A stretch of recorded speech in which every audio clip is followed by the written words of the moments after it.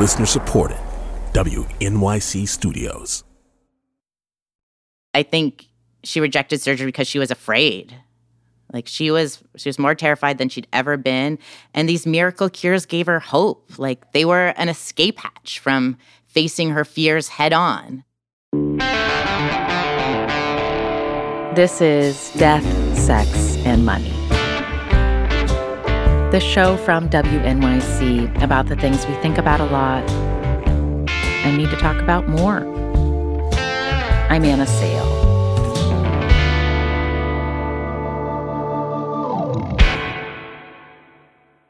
Rachel Matlow is a 42-year-old non-binary writer and audio producer who lives in Toronto.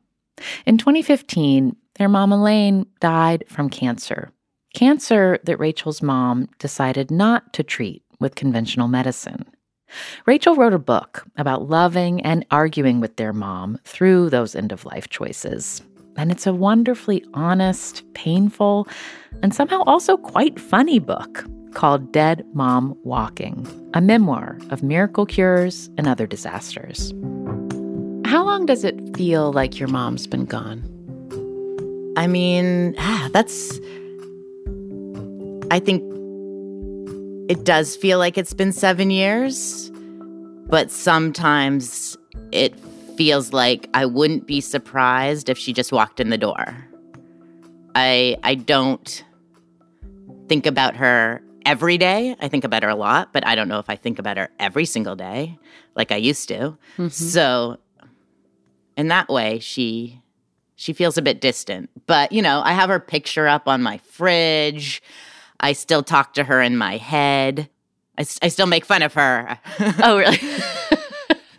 When you're talking to her in your head, as you said, like, what's that like? Is it out loud? Yeah. It's more like, oh, Mom would get a kick out of this. Like even right now, the fact that I'm talking about her to you, she would probably find hilarious. She'd be like, make me look good. Just make me look good. That's interesting. Do you speak back to her? Yeah, I say, why did you do what you did? You know, there's times where I'm like, you should be here. You should be here for this, and you're not. And I'm like annoyed at you right now because of that. When Elaine was growing up, she felt like her own mom had held her too close in a way that felt stifling. So when Elaine became a mother, she wanted to do things differently with Rachel and their older brother. She had a very hands-off approach. She gave me lots of freedom to do whatever I wanted, to eat whatever I wanted. And I remember when I started senior kindergarten, and she said, oh, you're in senior kindergarten, it's full-time, you have to make your own lunch for school. And I remember just being like, oh, like, what do I take? And I think she said, your cousin Sarah takes a yogurt.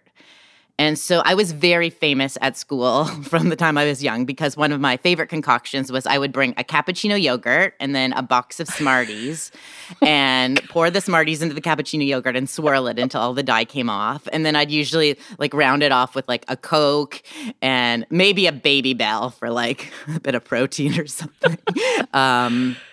So yeah, she just never told me what to do. And like, looking back, I didn't think parents did tell kids what to do. Like, I got to make all my own decisions. I decided in grade 2 that I didn't like my school and I wanted to go to this other alternative school where I could play chess all day. And I told my mom, I found a new school and I'm going there. So it was kind of great. But that being said, it probably wasn't so good for me to be eating, mini pita stuffed with Nutella for my lunches every day. It sounds like you certainly made the most of your autonomy. I still can't eat Nutella today. I'm so done with it. Rachel's parents split up when they were 10.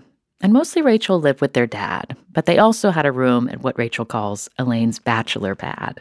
Elaine was in her mid-40s during the divorce. And afterwards, she threw herself into personal growth.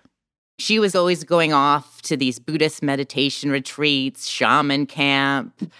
Was it really called shaman camp? Yeah, she'd be like, off to shaman camp. I was like, what do you do at shaman camp? Like, I don't think there was a lot of water skiing going on or archery. Yeah, so I joke our dynamic, technically it was mother and daughter, but it always felt more like mother and son just because of my gender. But then I also joke that it often felt like father and daughter with her being the unruly teenager, so always going off to these Buddhist meditation retreats and doesn't call, So I think in a way I did feel a bit responsible for her. It was kind of my role always to kind of bring her back down to earth. Mm.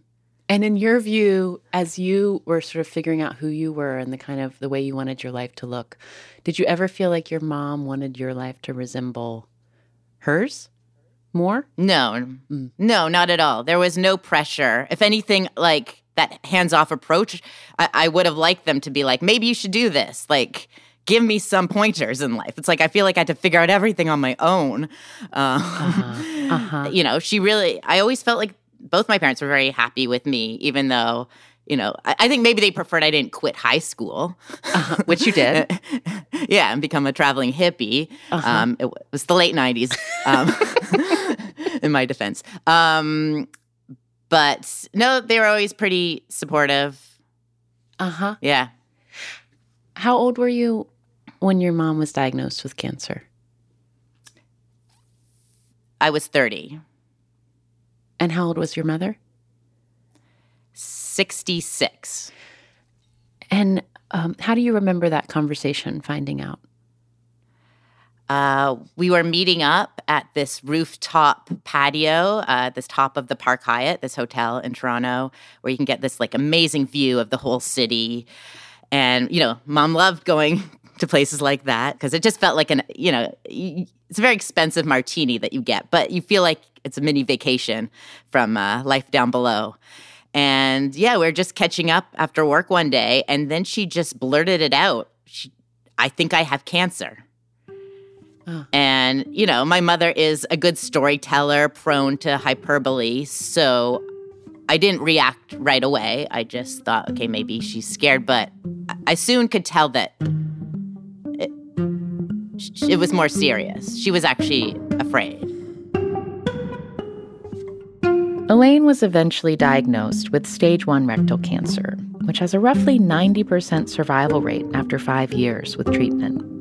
After Elaine's doctor noticed the tumor during a colonoscopy, he wanted to schedule surgery right away.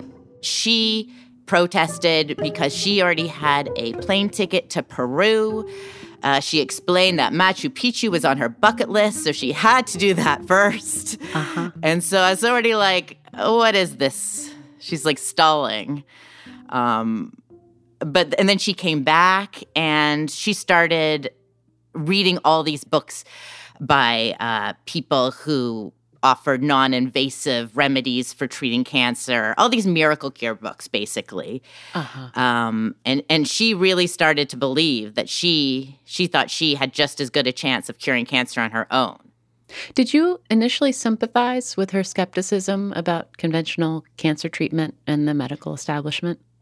Yeah, I was a hippie anti-vaxxer. I took these homeopathic pills instead of getting my malaria shots when I went to India. Like, I hung out at the health food store and ate spirulina. Like, I had my, teenage health food phase. But as I grew older, I became more balanced and, realized, maybe I'll just take a Tylenol instead of peppermint oil. And that actually feels a lot better. So I understood, but it seemed like she didn't grow out of it. I understand, chemo is poison and that, big pharma, as people call it, is not the most trustworthy. That being said, I realize you kind of have to pick and choose what are your best odds. And I just don't think you can cure yourself of cancer with vegetable juice. So I think surgery was the best option. And your mother, I mean, you say that sounds like a joke, but what did your mom, as she took on an alternate path to trying to manage her cancer, like what did she try? I mean, what didn't she try? I mean, Like, she was taking an herbal tincture, and she would even put freshly ground up flax seeds in her champagne. She took scorpion venom. She did oil pulling, coffee enemas. She would talk out loud to her cancer cells with respect. She kind of just cherry-picked what she liked from various protocols. And yeah, like, I was pretty freaked out about it. I kind of went back between arguing my case and then tried to be supportive. But I just kept thinking that for a long time that it was just a matter of time until she'd come around and get surgery. Mm-hmm. And when you would make your case for surgery, when that conflict like reared itself in its most intense way, where you really felt the standoff, like what would she say back? Well, she would usually try to shut it down pretty quickly by just saying, I've made my decision and I don't want to talk about it. So I guess she thought I was bringing her down with my negativity. So she basically told me that I had to stop arguing with her or she wouldn't want to be my friend anymore. So basically, she threatened to cut me out of her life, which I didn't really believe, but it was still hurtful, and it still made and it was shocking.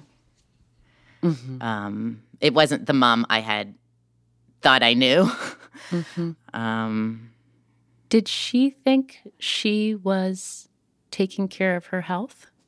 Yes. You do think she was? Uh-huh. Yeah. She really wanted to live. And she really thought she was going to die if she, not necessarily on the operating table, but in the process, of being pulled into the system. She just thought she would be giving up all agency and they would go to work on her. She's somebody who came of age in second wave feminism and really wanted to push against the norms and do things in countercultural ways. I think when it came down to it, trusting the doctors, giving up control was just too difficult. She wanted to be in control of her own treatment, even if it was just a fantasy. Mm. That must have been so hard, Rachel. Yeah, it was pretty frustrating. But, when you're in something, you have this adrenaline and, I would tell myself, you know what, maybe her cancer just won't catch up with her for another 20 years. It's not like they do tests or do studies on people who just let their cancer grow. So maybe it'll just take a really long time to kill her. All the different kind of mental gymnastics I did kind of just helped me stay sane at the time. Uh-huh. And what was it like, with this in the background of your relationship during those 4 years? Like, what were your conversations like when you weren't talking about cancer? Could you pretend like it wasn't happening? Yeah. I mean, for the life kind of continue on as normal in many ways. And, so she would refer to it as having a touch of cancer. She would say, I just have a touch of cancer. Oh. That's like charming and also so tragic. Like. Yeah. Yeah. Exactly. Yeah. It's like yeah. How much did you share with people close to you about that battle you were having with your mother? My close friends knew. But it was hard because at the beginning, people would say, oh, has your mom started treatment yet? And I would have to be like, no, she's taking herbs instead. And then they would be horrified, and then that would make me horrified. And so every time I talked about it, it would just stress me out. So I think, and especially as she kind of went deeper in her denial, I just found it easier to not talk about it. Mm-hmm. And my dad saw it the same way as I did.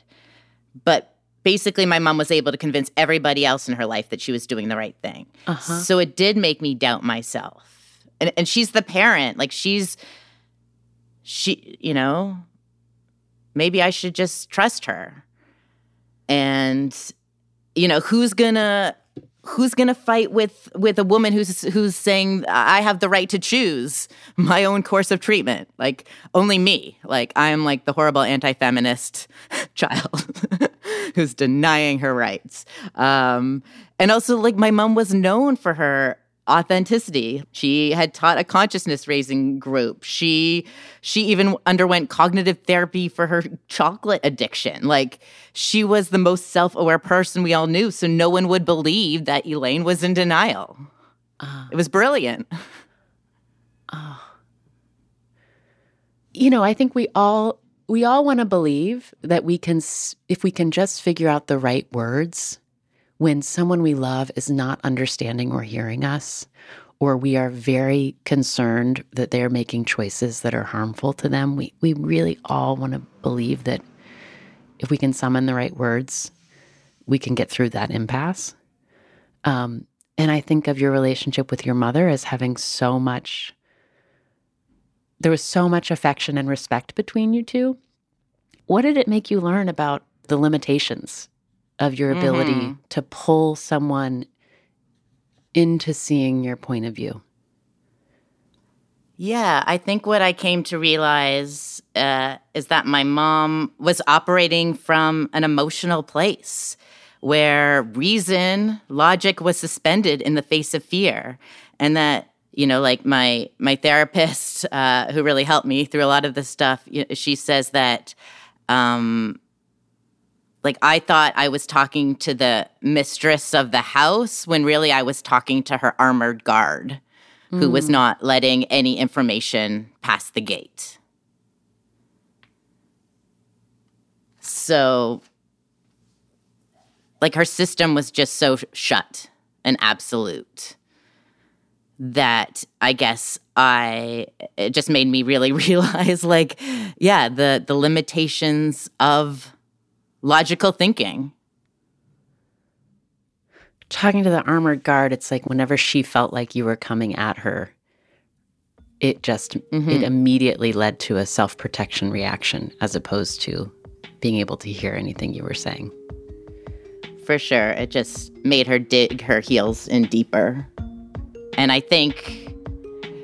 just think that she just really needed to be listened to. I think that's one thing that conventional medicine could get better at is treating, you know, people's emotions as well as their body. Because I think that's what really appealed to her about all these healers, is that they really took into account her emotional world. And I think that's really what she needed.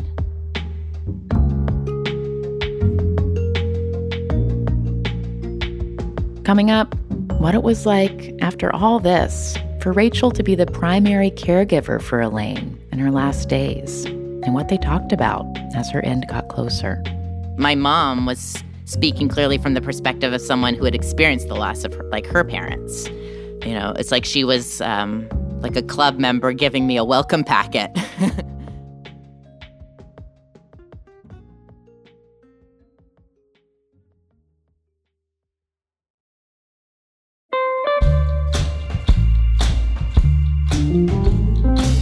As we were making this episode, I kept thinking about all of the stories of really deep family disagreements that you've shared with us over the past few months when we asked about your experiences with estrangement. We're making that series now. You'll get to hear it in about a month or so. Thank you to all of you who have shared so far. But one side of estrangement that we are still missing is from the perspective of a parent who's had a child cut off their relationship with them. I've been thinking about this because not long ago, I took my two girls out on a walk in the neighborhood, and they both happened to be wearing sparkly princess costumes. A neighbor whom we hadn't met before ran out to meet us on the sidewalk. She'd seen us coming and wanted to give them a magic wand, which was really one of those dishwashing brushes with a long handle. They were so pumped about this magic wand. We thanked the woman, and she told us how the kids reminded her of her own daughter. Then she paused, her eyes filled with tears, and she quickly mentioned that they weren't currently in touch, and she rushed off with a hurried goodbye. If that is an experience of estrangement that's familiar to you, tell us about it. Our email is deathsexmoney@wnyc.org. You can send us an email or record a voice memo. On our next episode, I'm talking with another creative person about losing a mother. Hrishikesh Hirway, the musician and host of the podcast Song Exploder, lost his mom to a degenerative illness. And he talks to me about that and about watching former Supreme Court Justice Sandra Day O'Connor navigate her diagnosis of Alzheimer's. She had an agency about it that I admired and also kind of felt sad about, that my mom didn't get to have something like that. In some ways, I was almost jealous of the idea that she could so eloquently express this is what's happening to her.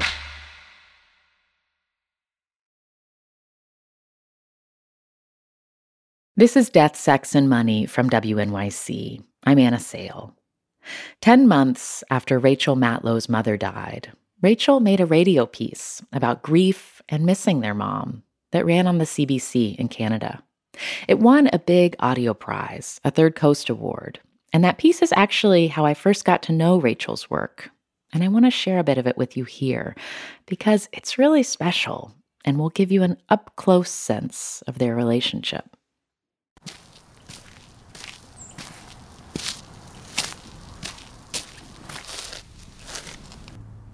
Hey, Mom. I'm here at your bench. Looks really good. It's just what you wanted. Well, you really have missed a lot in the past year. Your after party went really well. Lots of people came, and I even did stand-up comedy about you. You know you've always been a source of good material. And you'd be happy to know that Harper is out. Trudeau got in. Oh, and the second season of Transparent is really good. I wish we could have watched together. And the holidays and birthdays haven't been the same without you, bringing up something inappropriate at the table, like furries. I miss that laugh. I really wish I could talk to you. Yeah. That's a common thing I keep reading, that people are here. That if only I could just pick up the phone once and talk to her again. If you want, just talk to me. Just think you're talking to me. Okay, but it's not the same as you actually being alive and here right now. It's not the same, but... No, it's not the same. No, it's not the same. I sometimes just think you're on a really long, silent meditation retreat. I don't know where you are, but I wish you were here. I know. I wish I were here too. I just don't know how to get through this without you. I mean, I knew I would be sad, but I never knew I'd be this sad. What would you tell me if you were here? I would tell you that everybody has a lot of sadness in their life. Everybody does, no matter what they look like on the outside. And sometimes you go for quite a long time with everything great. But everybody does suffer, and so it's not weird or wrong or not socially acceptable to be sad. I know it's not weird, but I'm not always sure I know what to do. Well, one thing is just to sit with it. That's the Buddhist way. You just feel the loss and the pain, and it'll move. It'll move a lot faster than if you try to, just check it away or suppress it or, It's just better to say, I'm missing my mother right now. I'm missing my mother right now. If you're sad, be sad. Because it's life. You can't, you know what I mean? It's, unfortunately, people die. We all die. So, and the people left behind are the ones who really suffer. The person might be terrified of dying beforehand, but I don't have any worries about going to hell or heaven. I'm glad you have a sense of humor about it. But as the person left behind, what else can I do when I miss you? I have a lot of diaries that are usually I'm so unhappy, I don't. But I'm not going to throw them out. If you want to read them, if you want to know about my sex life, you can. Mom. But it is a way you might want to, or some of them, or start them, or read pieces. I think it would be, you know what I mean? It would really bring me back because they're all handwritten and they're pretty raw. I wish they could really bring you back. But I'll still give them a read at my own risk. I just can't get over the fact that you won't be here to see some really big things in my life. Like if I get married or have a kid. Oh, cripes. There's nothing you can do except I want to tell you this, and I want you to remember it, that I couldn't be any prouder of you than I am today, but I wish I could see that. I do. Mm-hmm. I mean, I wish I could see everything that goes on in your life from now on. I just had a thought. Yeah? If you do have a daughter, could you give her Elaine even as a middle name? Sure. Okay, I would like that. Well, only if I have a daughter. I know. But if you did, or a dog. I mean, how many dogs are named Elaine? It would be very interesting. Yeah, that wouldn't be weird at all.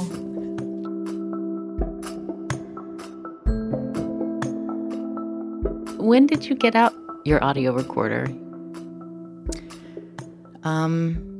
Maybe 3 months before she died is when I started talking to her. Was there conflict during those recording sessions that you remember? Nope. I really just listened. You know, I would count the little homeopathic balls and put them into the water for her. You know, God forbid I give her an overdose. Yeah. How would you fill your days when you had shifted into 24-hour caregiving? What would you do in a day together? We watched a lot of thrilling television. It felt like a 7-week-long pajama party. I put all my chess games on hold. I took a leave of absence from my job. And yeah, I took care of her, but like I also needed to be with her. Like I needed her in that time. What time of year were those 7 weeks? What season was it? I think it started around tulip season, whatever that is, May, June. Because I remember we were getting lots of tulips for her. Yeah, and then she died on July 6th. How soon after her death were you listening to those audio recordings? Oh, pretty much right away. I found it was the only thing that made me feel better is to still hear her voice. We both make audio and we both edit audio. And as I was thinking about you having these recordings and then having the opportunity to edit your mother, it struck me that like when so much of what had been so painful during her illness was that you couldn't get her to say back what you wanted her to say when you were trying to express something. Did you think about that? Like, did you feel that? I don't think I was conscious of that, but totally what you're saying makes sense. You know, it's like, yeah, who's the real control freak here? It's like, Mom's finally going to do what I say.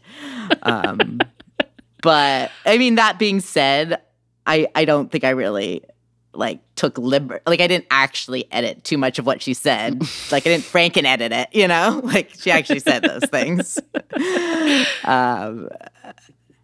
I think I joked that it's kind of like that Natalie and Nat King Cole duet, Unforgettable. It's my inspiration. But, you know, then, of course, there was so much more to the story. I'm curious, like, on the one hand, the details of the story of your mother's illness and the conflict about how to deal with medical care, so specific and kind of extreme. But I wonder if in talking about grieving a parent with other people, are there ways that you like come to sort of see like, oh, this is also just part of losing a parent? It's hard to say because I do feel different from other people. Like, I've had a couple conversations with people whose mother also refused conventional treatment, and I relate to them more because there's something very specific about just those extra feelings of feeling like I couldn't have saved her. And also just the riddle of why somebody would do this. I find that's helped me more to know that my mom's not the only one who's made such a far-out choice. And even just like the frustration of dealing with people in the pandemic who are refusing to get vaccinations and just having those kinds of conversations. They really remind me of my mom. Rachel, have you felt pulled to become a parent? Oh, I mean, no. No, I mean, it's hard enough just getting myself up every day and, like, 2 matching socks, breakfast, lunch every day. Like, I'm still working on myself. Yeah, I don't know, maybe. Did you think about, like, did going through your mother's illness and death, like, did you think about becoming a parent in one way or another that was new after going through that? Did it feel less appealing, more appealing? I don't know. So many people want to be a parent to do things differently. But I think in that, often people give their kid what they needed and not necessarily what the kid needs. Like, it just makes me think how the pendulum can really swing from one side to the other. My mother is who needed the hands-off approach to parenting, not necessarily me. And I probably could have used a bit more hands-on mothering, but our relationship wasn't perfect, but it was great. And I'll take that.